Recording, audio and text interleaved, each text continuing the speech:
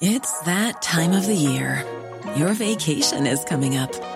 You can already hear the beach waves, feel the warm breeze, relax, and think about work. You really, really want it all to work out while you're away. Monday.com gives you and the team that peace of mind. When all work is on one platform and everyone's in sync, things just flow. Wherever you are, tap the banner to go to Monday.com. Millions of people have lost weight with personalized plans from Noom. Like Evan, who can't stand salads and still lost 50 pounds. Salads generally for most people are the easy button, right? For me, that wasn't an option. I never really was a salad guy. That's just not who I am. But Noom worked for me. Get your personalized plan today at Noom.com. Real Noom user compensated to provide their story. In 4 weeks, the typical Noom user can expect to lose 1 to 2 pounds per week. Individual results may vary. Hi, I'm Daniel, founder of Pretty Litter. Did you know cats tend to hide symptoms of sickness and pain? I learned this the hard way after losing my cat, Gingy. So I created Pretty Litter, a health monitoring litter that helps detect early signs of illness by changing colors, saving you money and potentially your cat's life. Pretty Litter is veterinarian developed, and it's the easiest way to keep tabs on your fur baby's health right at home. Go to prettylitter.com and use code ACAST for 20% off your first order and a free cat toy. Terms and conditions apply. See site for details.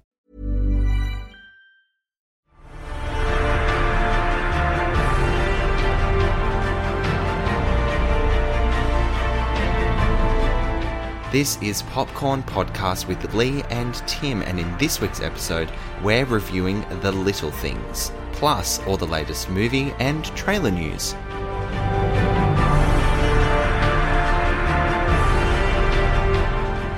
I'm Tim Ifland, movie buff. And I'm Lee Livingstone, entertainment journalist. And we love to talk all things movies, this week being The Little Things. Little things, but a big movie. Absolutely. Huge cast. The movie is about Kern County Deputy Sheriff Joe Deacon, who's sent to Los Angeles for what should be a quick evidence-gathering assignment.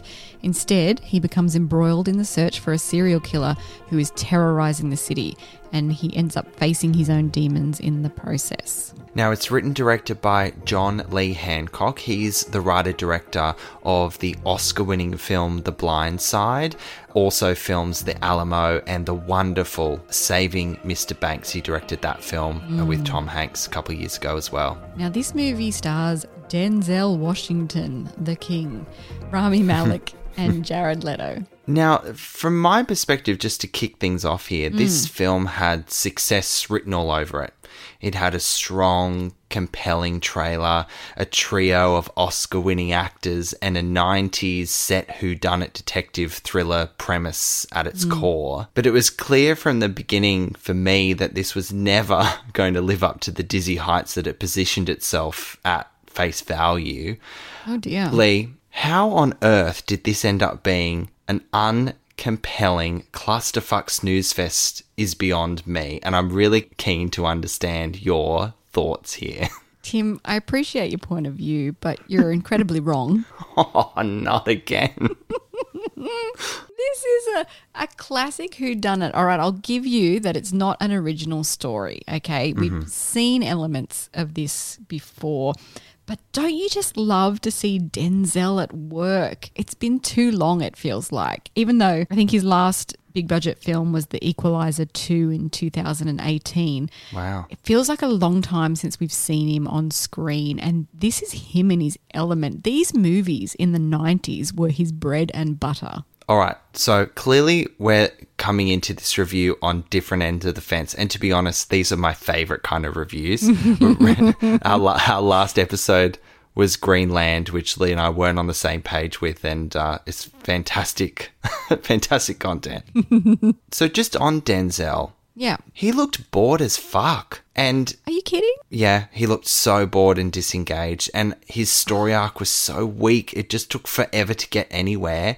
Right. And in the end, I just didn't care. Wow. Didn't care about Denzel. No, I didn't, which is awful because I think he is, what do you call him, the king, the man? Like, I agree. He's a fantastic actor. He's the male equivalent of Meryl Streep. Okay, look, I'm not going to fight you on that. Ding ding. round one. Because I think that in essence, he kind of is. I mean, Meryl is Meryl. She is the absolute best.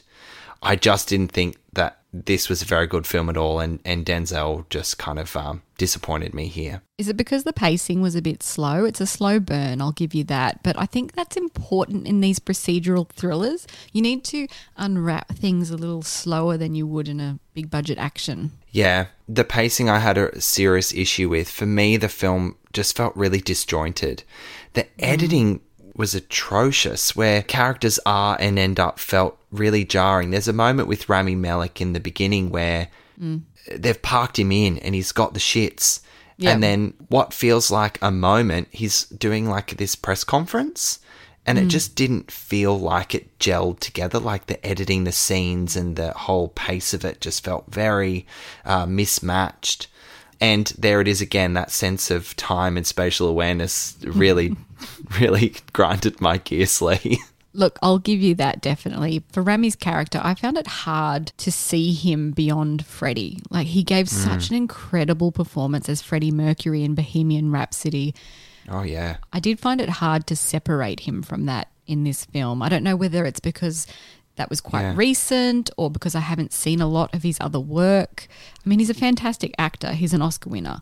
But I found it hard to separate that, and I never understood his motivation, his character's motivation. In this film, he plays a hotshot detective who ends up with this really difficult case to crack, a serial killer, and he just welcomes Denzel's character in to help him. Now, you would expect that he would be quite territorial about it and not want to share any of the spotlight. Yeah, I mean, I got sense and flavours of that position of him as a character, but then almost far too easily and a little bit confusingly, he did invite Denzel into the mix a little too easy, because he was kind of positioned, even how other characters were kind of blowing smoke up his own arse or referencing Rami Malek's character, saying how much of a hotshot he was. That quickly dissolved because he kind of relied on Denzel. He needed Denzel more than he probably realised he did or wanted to perceive that he did. But I'd just like to dig into Rami's performance a little bit more. You did say that you didn't quite understand his character motivation so much. I could barely understand what he was saying half the time. Yeah, okay. Yep, I'm going to agree with you there, and that was a shame. What was that about? Was it a terrible sound mix or sound recording, or was he just not paying attention to his diction? I couldn't really figure out why. I was squinting and leaning in to try and hear what he was trying to say. It was very weird. And it's quite important in a film like this. You need the dialogue for that exposition. Oh, 100%. If you miss a key piece of plot or detail, you can almost find yourself lost in the woods without realising. And I think that really worked against the pacing and the clarity of this story and plot when a character, you kind of heard every second sentence they were saying. I just want to go back to the story for a second. The film is quite morally ambiguous. It leaves you to draw your own conclusions at the end, and that can really infuriate people. So I want to play What's My Generation with you, because I grew up in these kind of films. Was that something that didn't quite work for you? What, the whole 90s aesthetic it was trying to go for? Well, that too, but more the fact that it's an open-ended sort of ending. Okay, I have no problem with ambiguity. I actually prefer that in a film where it's up to you as the audience to come up with your own conclusion, and you're given a few paths to look through or a couple of doors to peer through and think, oh, is that the ending I'm supposed to go with, or is it this door, or is it that door? I love that. Yeah, me too. So I had no issue there. I just think that it had so much potential in the genre of detective story. It just never delivered a compelling story from my point of view, and I think it really let the genre down. So despite it leaving this open-ended position for you, kind of like how I felt about Denzel and his character, I just, one, didn't understand what the fuck was going on, or two, care. Well, this movie has been in the works for almost 30 years. I mean, I guess that's why it was set in the 90s. It got stuck there and didn't move on. But that's interesting. Has it been in development for 30 years? Originally, it was written for Steven Spielberg to direct, and he turned it down because it was too dark. And it's certainly a really dark film. It is a really dark film. You are right. I just didn't feel the darkness come over me because it just didn't deliver. Yeah, I mean, I'm not trying to undermine the awful kind of crimes that were being committed to these women across the series, but it just didn't have enough grit to it, I don't think. And interesting that you say it's been in development for 30 years, because this, from a tone perspective, felt like a movie that was literally made in the 90s. They shelved it, forgot about it, and decided to release it 30 years later, and it just didn't age well. I see what you're saying, yeah. I mean, it asks this very big question about, is justice still considered justice if you don't get closure? Which is a dark concept. That really is a dark concept, and without spoiling anything, kind of how the film comes to an end, it really, really challenges your position on that concept itself. And how you feel about these characters. Yeah, and what does closure mean to one person versus another, and what is the interpretation of that closure and imprinting or imposing that on someone else. I agree, it's a very compelling premise. Do you want to talk about the character design? You were talking about the 90s aesthetic. Jared Leto in particular felt like a 90s serial killer. He was very Manson-esque, wasn't he? I know Manson wasn't the 90s, but greasy hair, sallow eyes, no shoes. I think it really worked, and it seemed like he was having a lot of fun with this movie. Lee, you always indulge me, and I'm going to ask you to indulge me once again. Yeah. Now, Jared Leto was his usual weird and wonderful character actor self. And I think that he was the strongest part of this film. He was, in one word, I would say he was brilliant. He was the most interesting part of this film. He's an incredible character actor. However, he was just so out of place in the context of this wider film in terms of his performance. It never felt right. He was incredibly melodramatic, and it just didn't stack up against anything else that was going on in the film from a tonal point of view. He almost felt like he thought he was in a different movie to anything else that was going on around him. But he's nowhere near Joker level Leto, is he? Oh, God, no. Nowhere near Joker level. He was very compelling to watch. I would give him that. Yeah, definitely. But his aesthetic was unreal. Like, I think he had this, his face was really interesting. The prosthetic makeup that they had there, it kind of made me staring at him a lot more than I was anticipating. He kind of just looked a little bit off. He just looked a little bit different to his normal face, but not too obvious. I think it was dark contacts. His eyes were very dark.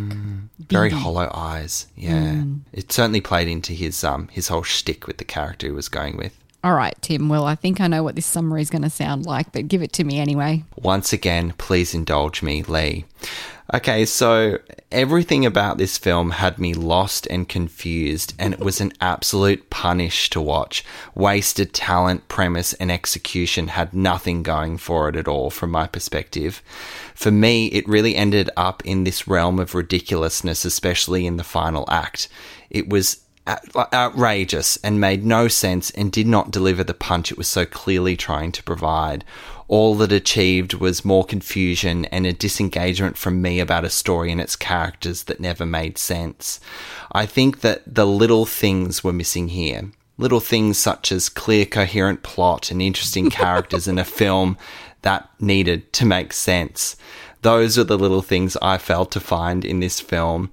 And so I'm going to wrap up by giving the little things a 1.5. And that half is really only because Jared Leto was just this glimmer of hope somewhere in this absolute clusterfuck of a film that was worth watching. Oh my goodness, Tim. Wow. I had to cover my mouth to stop from laughing at that. I'm sorry. I'm so sorry. I tried to like this movie, but I just couldn't. Oh. But Lee, throwing to you, I'm really keen to hear your little wrap up here. Well, considering everything that you just said, some may call it unoriginal, which is a grave sin in my book, you know this. But in this case, I think the word is familiar. It's a familiar genre. It's a familiar performance from Denzel Washington, and I don't necessarily think that's a bad thing. The actors are in fine form in this film. 3 Oscar winners, as we said. You can't expect anything less from them. The Little Things would have been right at home in the 90s, though, where it's set. It's a little bit dated, I'll give you that, but the crime doesn't fit the punishment, I think. So I'm going to give it 3 popcorn kernels. You work in such beautiful sound bites, Lee. There was a lot to grab out of there. You'll hear those in our upcoming audiograms, I'm sure. Well, The Little Things is in cinemas from February 18. Decide if you want to see it. All right, Lee, so off the back of that fine forensic analysis of a film review, let's leap right into some really exciting movie and trailer news. Big trailer news this week with the Super Bowl happening. But first, cap off the rank, some pretty exciting casting news has come from Paramount this week, with Michelle Rodriguez and Justice Smith set to star alongside Chris Pine in the film adaptation of Dungeons and Dragons, which is Hasbro's wildly popular game franchise. I'm really curious to see what they do with this. Now, you mentioned the Super Bowl. Everybody was watching the Super Bowl, but we were also watching the trailers and sneak peeks that were dropped during the advert breaks. We got a trailer for Fast and Furious 9, which is coming very soon to cinemas, and it showed Cypher, played by Charlize Theron, enlisting the help of Jacob, played by John Cena, who is Dom's younger brother. Now, Cypher enlists him to take revenge on Dom and his team. And of course, Dom is played by Vin Diesel. Vin Diesel. You know, the great thing about these big game ads, or Super Bowl ads as they call them, is that they've only got 30 seconds because these spots cost an absolute small fortune. They're about $3 million in commercial airtime each for 30-second spot in the US market. They always pack a punch. They kind of take a new angle. So there's actually quite a lot of content, even in that small window of 30 seconds, where you're seeing new things, new insights, new character snapshots of this Fast 9 film. And it just looks more bonkers than ever, to be honest. Very excitingly, we got our first look at M. Night Shyamalan's latest film, Old. However, true to form, the film's plot is really, really under wraps. Now, it just kind of teased at a lot of drama. It's set on this beach and their kids keep getting older and older, and it all seems very confusing, weird and wonderful. You didn't really get much out of this, though, but what was your take on your first look at this new M. Night Shyamalan film? It really felt like his film, didn't it? Yeah, it felt very much the aesthetic of his kind of film, I agree. We also got a trailer for Nobody that stars Bob Odenkirk as a mild-mannered man whose repressed rage comes bursting out when his family is attacked. This also stars Connie Nielsen and Christopher Lloyd. It's going to be really interesting. Really interesting. I am here for Christopher Lloyd amongst anything else here. I can't wait to see him in the context of this big, loud, obnoxious action film. And, you know, he's an old timer now, so keen to see what he brings to this pretty compelling concept. I got flavours of Gina Davis in The Long Kiss Goodnight without the amnesia.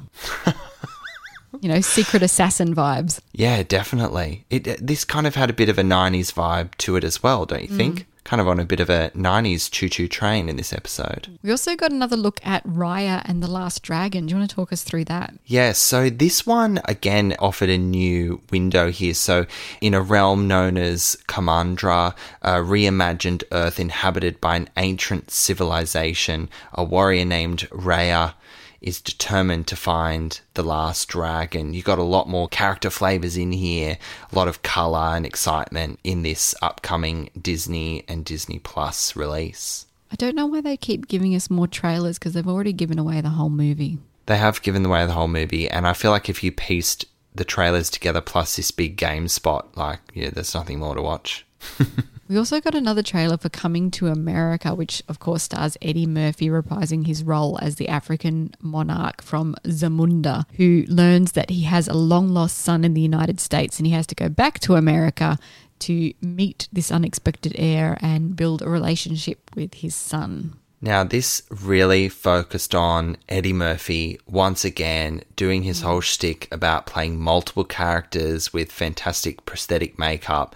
It's just going to be an absolute wild ride. And we don't see Eddie Murphy in enough films these days. And I think this is going to be kind of in the vein of Bill and Ted, where it was great to see the band back together sort of thing, looking at an 80s, 90s type film back in this weird, wonderful 21st century world. I'm pretty keen for this one. How about you? Yeah, definitely keen, but it's a strange tightrope to walk, isn't it, when you bring a movie that's probably a bit dated, to be honest, in terms of its comedy. It was one of the better ones, but when you bring it into modern times, it's always a little dangerous, isn't it? Very dangerous territory. But I think that when you've got all the original cast all back, they kind of can offer that new way of looking at old content that feels fresh, and you're kind of a little bit more open to it coming back into the world 30 years later. And I mean, Eddie's just probably wanted to make this sequel for a long time, and he's got the opportunity to. And I feel like it's just one of those projects where old timers just want to have some fun and not be serious and just kind of, go with it. A good dose of nostalgia. Oh, absolutely. Here for it. Some sad news. Disney is shutting down Blue Sky Studios, which is the studio that brought us animations like Ice Age and Rio and the Peanuts movie. This was expected, I guess, because they have Pixar and other animation studios. But how do you feel about this? I think it is sad because Blue Sky has developed a lot of really successful animated franchises like the ones you'd listed. It's sad that the curtain has to close on that, but it makes sense from an acquisitions point of view when businesses combine and you need to consolidate your overhead costs.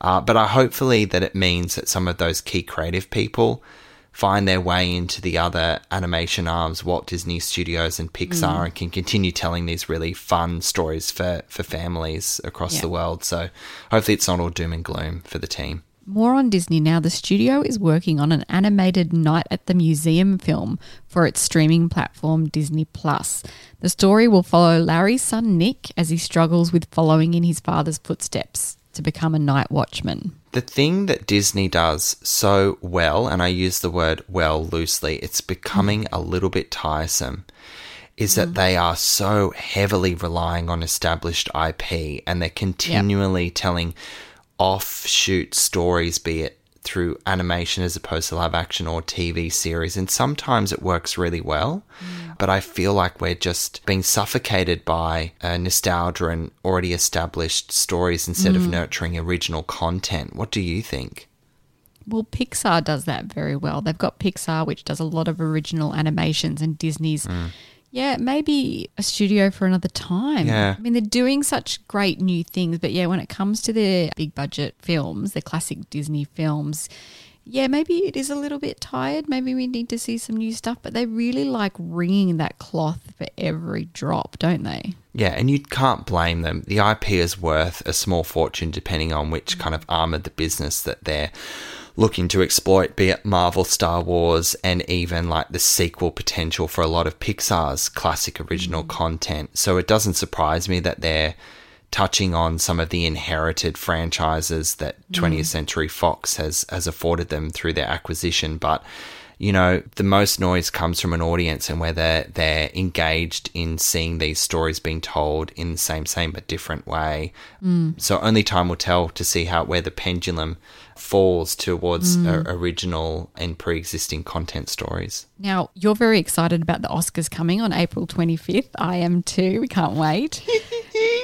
I am fist pumping the air. We've had some plans revealed for how exactly that's going to come off on April 25th. Things are becoming a little clearer now. It's been revealed that the ceremony will broadcast live from multiple COVID bubble locations, including the landmark Dolby Theatre in LA. You have to do some stuff there. Oh, 100%. I mean, this is just the new way of doing things right now with award shows, and it's a chance for first-time Oscar producers to flex their creative muscle. We've got Steven Soderbergh involved in bringing this year's Oscars ceremony to life, and he's an incredibly inventive filmmaker, so I think it's in really good hands here. Can't wait to see what they bring us. It's a chance to really think outside of the box and do something special and shake up the ceremony. I mean, there's been criticism in the past that it's a bit tired and it's a bit, outdated, to use that word again. But now's a chance to really modernise it and do some clever things. And there's a lot of pressure, and the expectation, rightfully so, is on the Oscars. It is the primo creme de la creme of awards ceremonies. The Grammys, the VMAs, the Golden Globes. It's like everyone sit down and listen. Like the Oscars sets the agenda, and I think you're right that with the team that Soderbergh would have behind him, they've got a lot of work to do, but I'm sure they'll be able to give it a fresh lick of paint and see what happens. Can't wait. I think that's it for another episode of Popcorn Podcast. Tim, what do you think? I think that will do. That'll do, pig. That'll do. Oi. I'm not calling you a pig. In this episode, we reviewed The Little Things, starring Denzel Washington, Rami Malek and Jared Leto. One of us liked it, the other one not so much. So when it hits cinemas on February 18th, we'd love to hear what you think about this film. Yes, please let us know on our social accounts. Definitely. Team Lee or Team Tim. Team Lee. Team Tim. All right, Lee. Thank you guys for listening. We'll catch you next time. If you enjoy our episodes, head over to Apple Podcasts and subscribe. While you're there, we would love you to rate us and leave a review. You can also find us on Spotify, Google Podcasts, and iHeartRadio.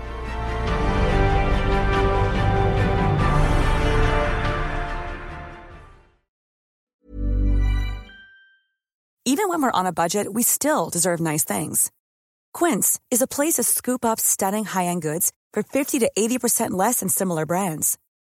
They have buttery soft cashmere sweaters starting at $50, luxurious Italian leather bags, and so much more. Plus, Quince only works with factories that use safe, ethical, and responsible manufacturing. Get the high-end goods you'll love without the high price tag with Quince.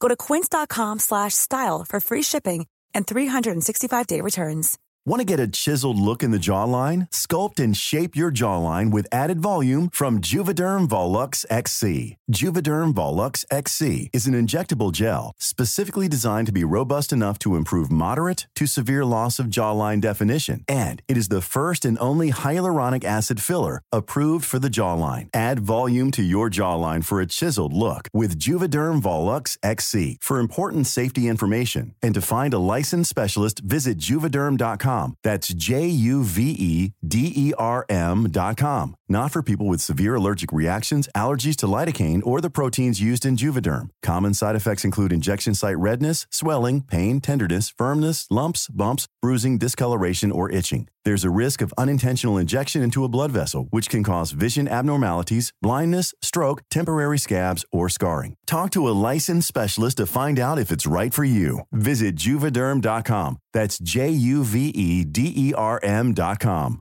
Planning for your next trip? Elevate your travel style with Quince. Quince has all the jet-setting essentials you'll want for your next getaway, like European linen, premium luggage options, buttery soft Italian leather bags, and so much more. And is all priced at 50 to 80% less than similar brands. Plus, Quince only works with factories that use safe and ethical manufacturing practices. Pack your bags with high-quality essentials you'll be wearing for vacations to come with Quince. Go to quince.com/pack for free shipping and 365-day returns.